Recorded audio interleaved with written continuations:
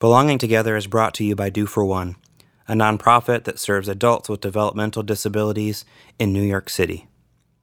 People with disabilities are often segregated, denied personal agency over their lives, and exposed to social isolation.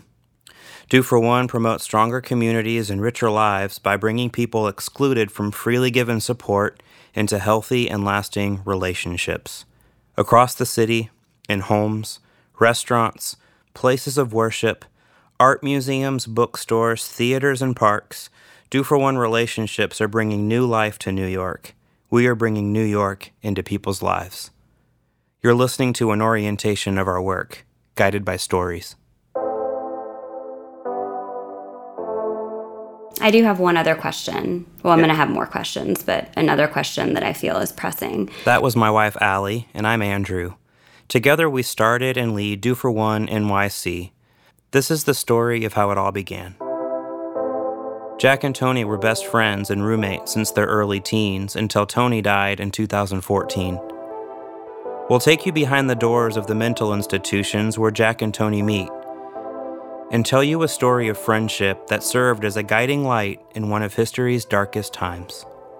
How did my life intersect with theirs? And how did this experience change everything? I invited Jack and Allie on 2 separate occasions to help me tell this story and ask questions like this one. Just even as I'm listening and just really just being present with these stories, with Jack's story and, getting to Tony's story, which I already know, it's heavy. How does that affect you, and how do you manage that in terms of allowing that to propel you forward rather than to freeze you in a place of not doing anything because it's so big? You said it's going to help us remember what we're talking about. On this? Uh-huh. Is that okay? You can't see it. This is something that Tony taught me, is that as I learned about his story and I heard it from him and I heard it through Jack and others, I think initially I couldn't help but get caught up in our differences. Wow, I can't relate to someone who's been through so much trauma. How could I possibly have a relationship with him? But what Tony taught me is that although he had deep waters, and although he went through a lot of pain, there was joy in there too. And when he and I could share that kind of joy together, we were both human together. That's why I like to travel somewhere. Travel somewhere? Yeah. The human heart needs the same thing, like love and acceptance and belonging. And I think the more I got to know Tony, the more I could see our similarities, and the differences of life experience and the difference of abilities and all that kind of stuff started to fade to the background. As opposed to looking at the problem in the abstract of wow, look at all these problems, let's fix them. It's more like, wow, Tony is my friend.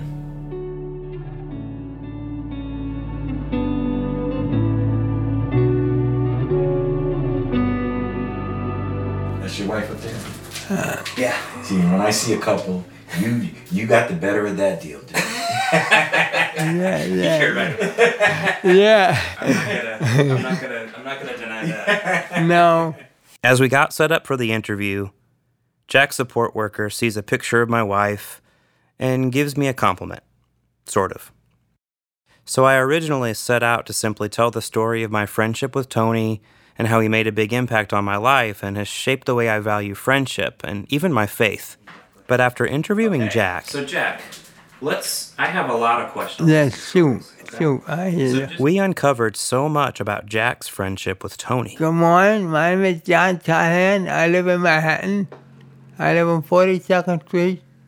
I'm moving in 3 apartments. He lives in Manhattan on 42nd Street. He's a detail-oriented man, and so here he describes the various places he lived and the dates.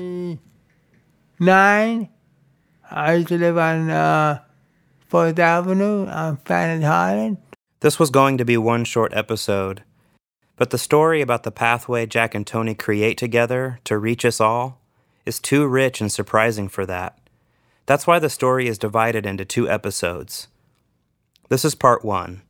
It all starts in Sunnyland, Illinois, and my pursuit of a music career. Here we go.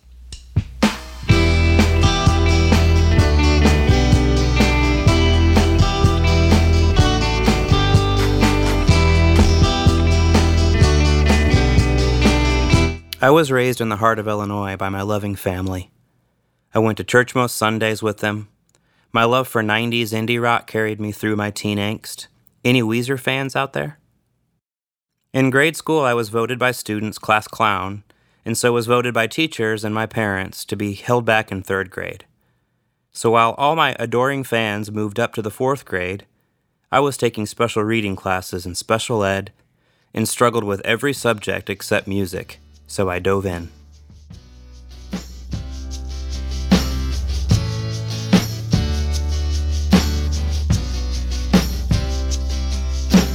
This is where I live, where there's always birds singing. Up here where I live, there's... During my freshman and sophomore year of high school, my friend Nate and I would rent a 4-track cassette recorder on the weekends and write as many songs as we could. That's what you've been listening to. And just in case you missed those lyrics, up here where I live, there's always kittens bringing cute little things in handmade baskets, made of little things for us to enjoy. Song title? Perfect Land. Up here in perfect land. I know. You're wondering why I'm not famous, right? I worked odd jobs during this time, from Kmart to stocking shelves at Target to roofing houses. I quite literally had no idea what I was doing with my life. It seemed that more doors were closing than opening. All these frustrations resulted in my leaving the small-town life to New York City in 2003. Sure, I tell people I moved to pursue my dream of becoming a famous music producer, but something completely unexpected happened that kept me here. We were talking a lot earlier. I know,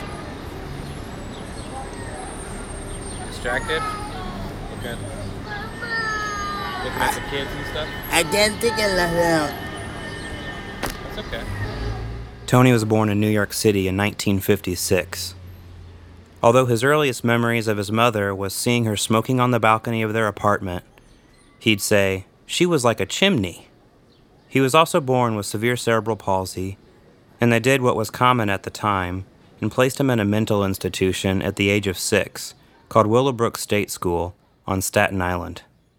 Despite the name and the promised outcomes of the institution, it became one of the most tragic efforts in the history of modern human services and remains in the shadows of our history today.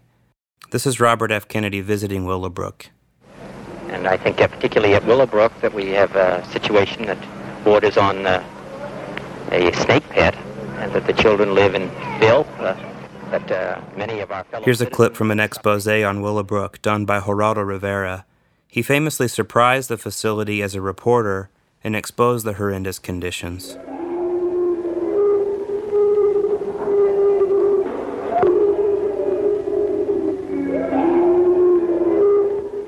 There was one attendant for perhaps 50 severely and profoundly retarded children. Lying on the floor, naked and smeared with their own feces, they were making a pitiful sound, The kind of mournful wail that it's impossible for me to forget. This is what it looked like. This is what it sounded like. But how can I tell you about the smell? It smelled of filth. It smelled of disease. And it smelled of death. We've just seen something that's probably the most horrible thing I've ever seen in my life. Is that typical of ward life? Yes, there are 5,300 patients at Willowbrook, which is the largest institution for the mentally retarded in the world. The ones that we saw were the most severely and profoundly retarded.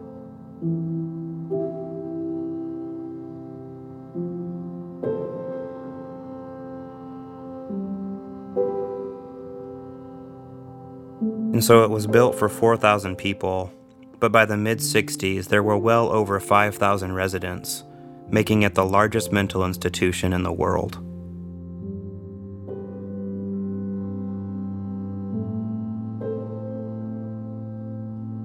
And so just to give you a timeline, Robert F. Kennedy visits in 1965, calling for an overhaul of the institution. Geraldo Rivera, the clip you just heard, was released in 1972, which sparked public outcry. Like, how is it legal for there to be, one attendant per 50 people and for... And so there was just a wrongful mindset that created this idea that children could be sent away to these large institutions to be educated by specially trained people, where once they're done, they would be able to walk and talk and cope with society. The problem is that it was happening behind the walls of the institution, and the general public was unaware of what was happening.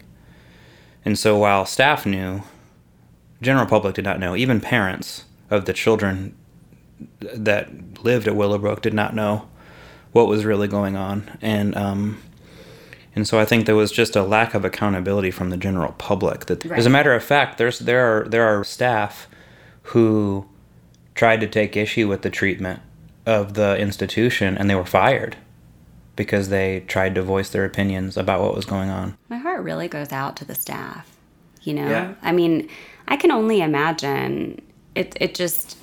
Actually, I can't imagine what it would be like to really care, to really, like, who knows, maybe it was some people starting off their career or people that have been in the field for a while that really wanted to make a difference and help. And, Right. they're at risk of getting fired. Right. And, if they leave, then one less person that cares is there, I really can't imagine.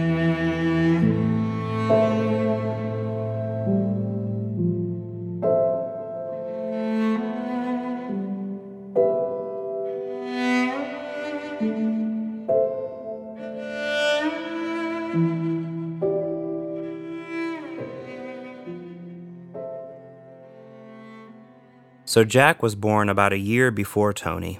I asked Jack to recall that far back in his own life. I remember that far back, yes. First of all, I was a baby. I was in my family house from 1 year old to 6 years old.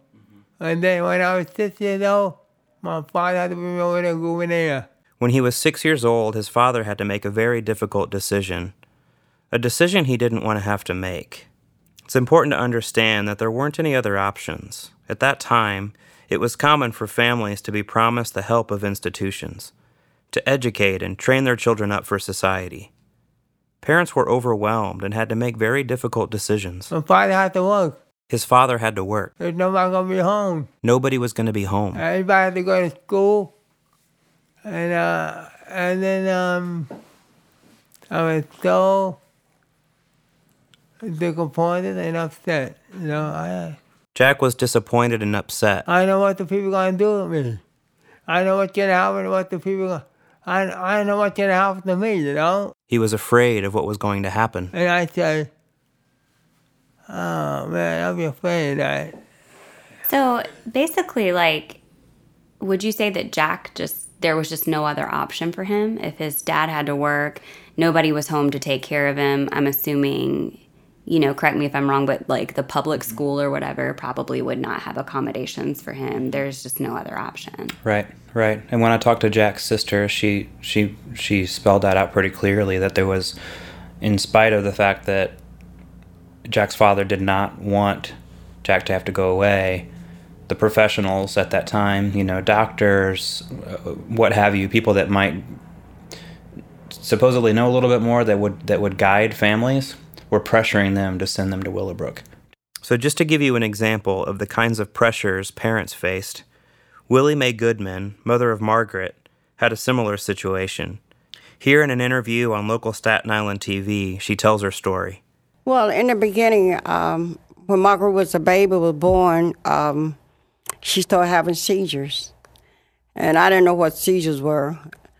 So finally we took her to Presbyterian Hospital when she was 4 months old. Mm-hmm.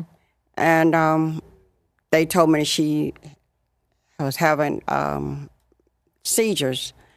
And he told me that Marguerite she wouldn't live to get 2 years old, and that she would never be able to give love, understanding, anything like that. And so I told her, well, if she didn't, I have enough for her the love for her to help her.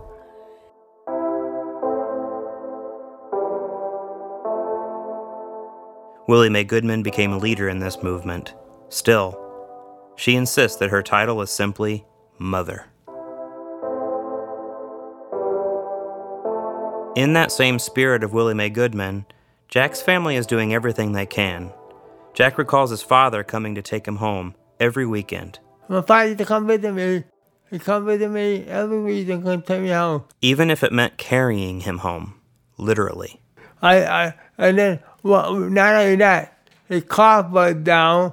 He used to take me on the subway. He tied me into the subway by himself when I was a baby. Okay, I never been on a train before. I've been on it the first time. So he bring me home and stay there for the weekend. Families who stick together are a lifeline for people with mental disabilities. When your car breaks down, you carry your child home on the subway. Jack sounds like he had a really great dad. Yeah. A really caring dad. Yeah. It's awesome. Still, families were unaware of the conditions.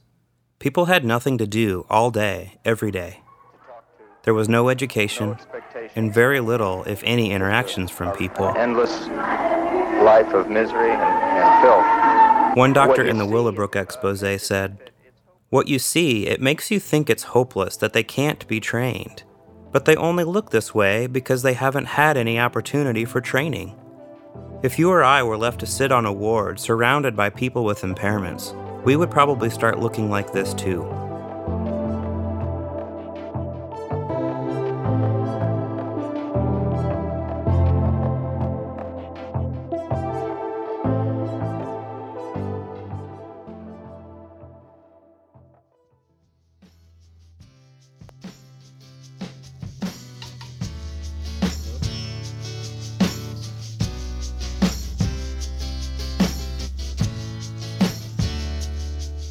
My pursuits of becoming a famous music producer wasn't working out so well.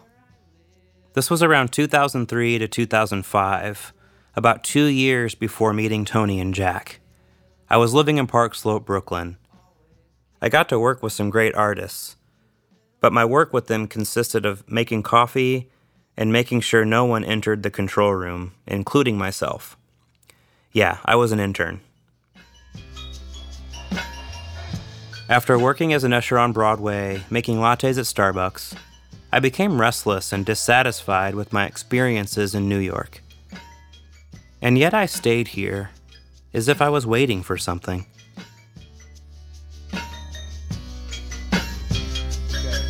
What's that?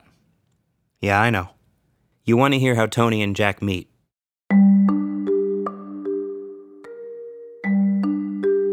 So due to the overcrowding of Willowbrook, around 200 of Willowbrook's most severely and multiply handicapped children were moved to empty wards in Gouverneur Hospital on the Lower East Side of Manhattan.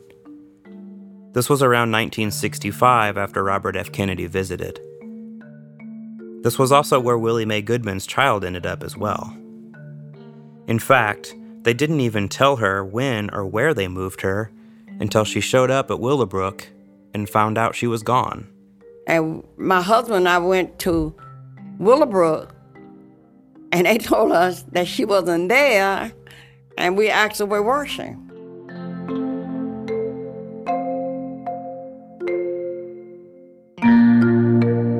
Somehow, and at some point along the way, Tony get mixed in with this crowd, and this is where they meet. I met him in Gouverneur, yeah. In Gouverneur? Yeah. Yeah. We used to hang out in the hallway. They met in the hallway. When I met him, I was 15 years old, and he was 15. 1 year older. Jack was 16, Tony, 15. We put him in the tower. We rolled him to the put him in the shower. And then he used to be in the wheelchair, and he puts himself in the wheelchair. He used to hang out in the hallway. And I used to go with him. I used to go with him in the hallway too. Yeah? Yeah. We take an elevator, we go downstairs to hang out for a little while. They'd take an elevator downstairs and hang out for a little while.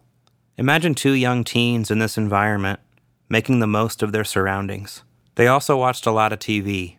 He goes on. We used to watch TV.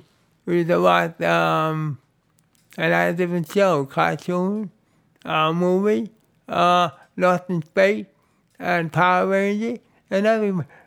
Did he just say Power Rangers? We used to watch Nice. everything. And by everything, he meant We used to watch Who's the Boss? We used to watch One Day at a Time. And we used to watch I Love Lucy. And you know what his favorite show? The Beverly Hillbillies. The Beverly Hillbillies. Yeah, he likes that. Nice. That's awesome. Yeah. That's We used to so watch funny. that way back. In case you missed it, his favorite show was the Beverly Hillbillies. Jack told me about Tony's mother visiting every Sunday to bring him comic books. And I met his mother, and I met his mother's boyfriend, but he never married. This was a memory that never came up in my conversations with Tony, but leave it to Jack. His mother used to bring in every Sunday. He used to bring him a comic book, and he have a birthday party for him, and his brother comes to him, and then you have a birthday party every year. I'm sure Tony loved those visits. But those visits stopped. And Tony didn't know why. It was never explained to him. And then,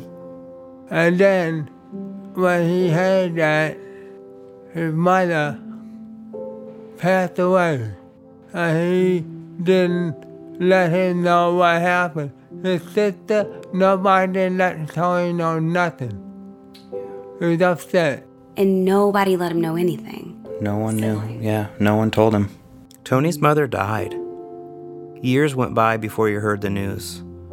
And from this point on, Tony loses touch with his family.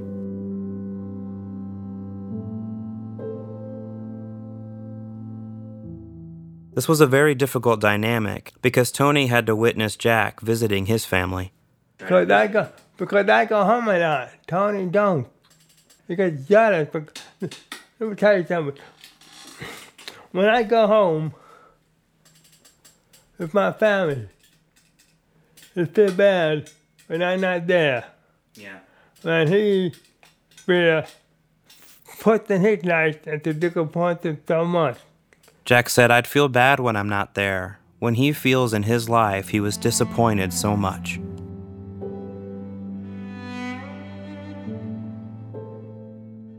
This was the turning point for him, as it is for many people with disabilities.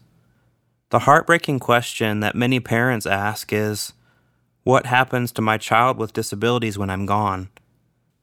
As crucial as family is, it takes more than just relying on a faithful few.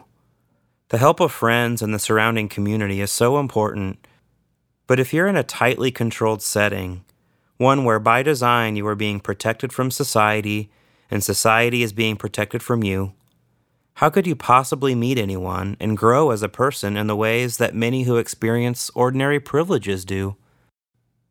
I'll let that question hang out there for you. For now, let's continue the story.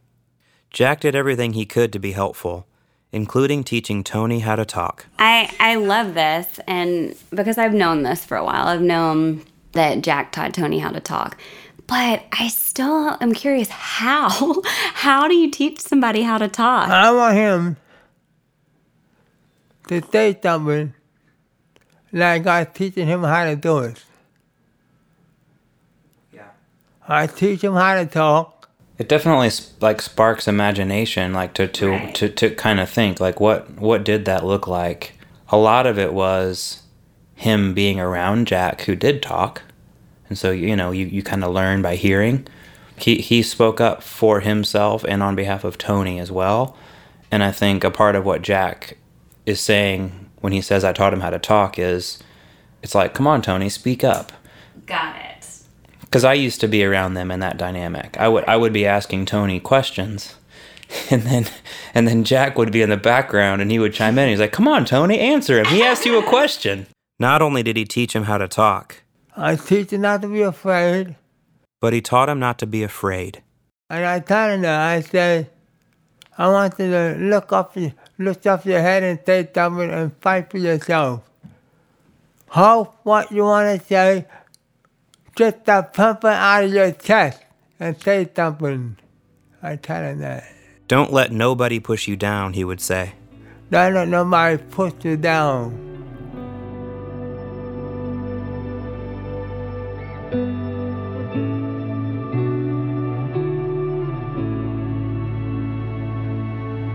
I told Jack that what I really admired about him is that, in spite of his own challenges, he was looking out for Tony. When I asked how he was able to do that, he went on about how Tony was there for him. Yes. You were there for Tony. Yes. Well, how did you do that? How do I do that? I tell you, I got powerful to do that. I taught them. It taught me a lot of good things. It taught me a lot about a lot of people. So what exactly is Jack saying that Tony taught him? I think what Jack is saying there is just the delightful conversations that they were able to have. You know, and what Jack says there is, he would talk to me about a lot of people and a lot of things, places. It was either things that Tony experienced or maybe things that he would like to experience. He taught me about having fun. He talking about playing games. He talking about everything, all that good things. It's about all about his life, and what he used to do, what he's gonna do. It just really goes to show how important friendship and relationships are. It's our lifeline.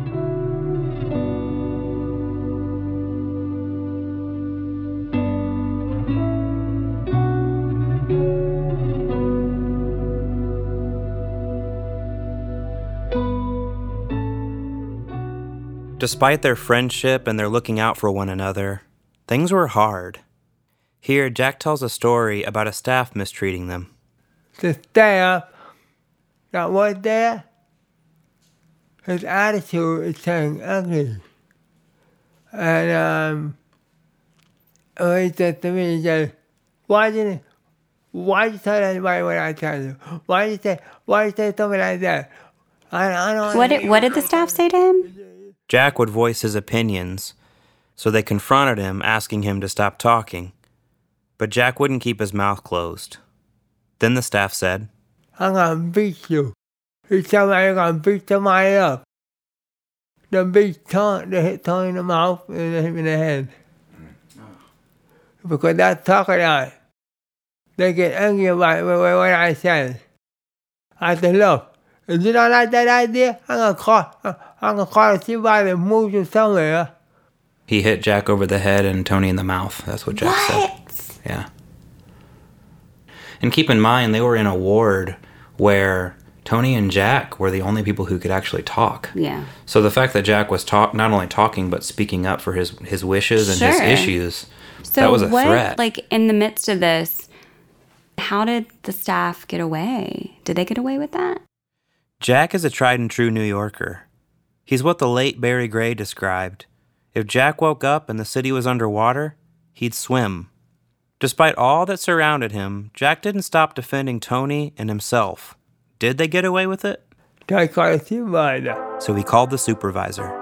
I said, can you move somebody out of there? I don't want somebody there no more. Just move out of here and leave me alone.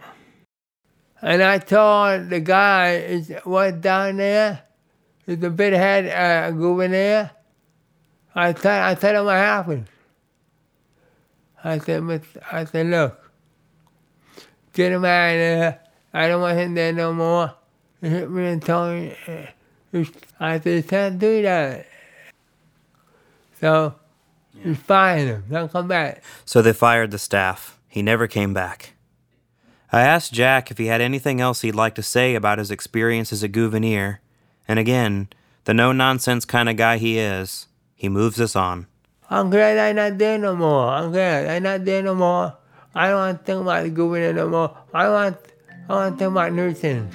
And yes, we'll move on and talk about new things, but you have to know how they get out.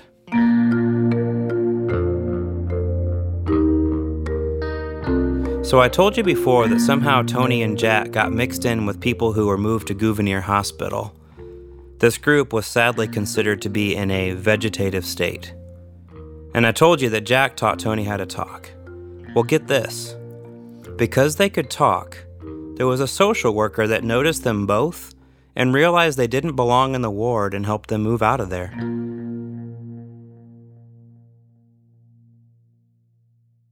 My upbringing is a familiar one. A boy. Coming of age. My family, my friends, my experiences along the way shaped who I am today. Willowbrook stole that kind of experience from thousands of people. It's tragic and it's infuriating. And yet, it wasn't that long ago. Have things gotten better? Have they stayed the same? What is it that we can do? Stick with us, and we'll continue the conversation. As part one comes to a close, let me say that I'm incredibly grateful for Jack's time and his willingness to share these memories with us. As we spent the day together, we took breaks from the heavy stuff and revisited something we love to do together. Sing song, sing song, sing song, sing song, A song sing song, baby, sing song, sing song, sing song. Yeah. He'd also love to hear from you. I'd like to hear from you what you think about what I say and how you feel, what all the information, what the idea about, okay? Right. John Callahan, 1954. His email is johncallahan54@gmail.com. We'll make that email available wherever you're listening. In the next episode, you'll learn about the deinstitutionalization movement and the struggle for reform. The whole thing is completely out of control. You'll learn about where Jack and Tony go next, and finally, how do Allie and I meet them? I'll talk to you soon.